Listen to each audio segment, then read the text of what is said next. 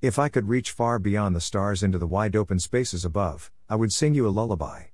I would tell you all the things you long to hear, and all the feelings you desire to share would be ours to cling to. Missing you, seeing you, hearing your laugh and the sound of your voice dampen my pool of thoughts every morning when I open my eyes, and each night as the time carries on, you are always present. Your greatest achievement is your remarkable, compassionate, affectionate, intelligent, and endearing daughter. She continues to spread sunshine and perfume wherever she turns. Her smile is enough to heal broken promises and mend an otherwise tormented soul. You have left behind a most admirable and glorified wife who is adored by one and all. You certainly chose wisely when you decided to spend eternity with such a loving and forgiving woman who gave birth to children who were loved all the days of their life by all who knew them. Even if your sons were called into God's kingdom before you, they made their mark here on earth. You were my confidant, my funny Valentine, my ever so gracious dancing fool, and my everlasting love.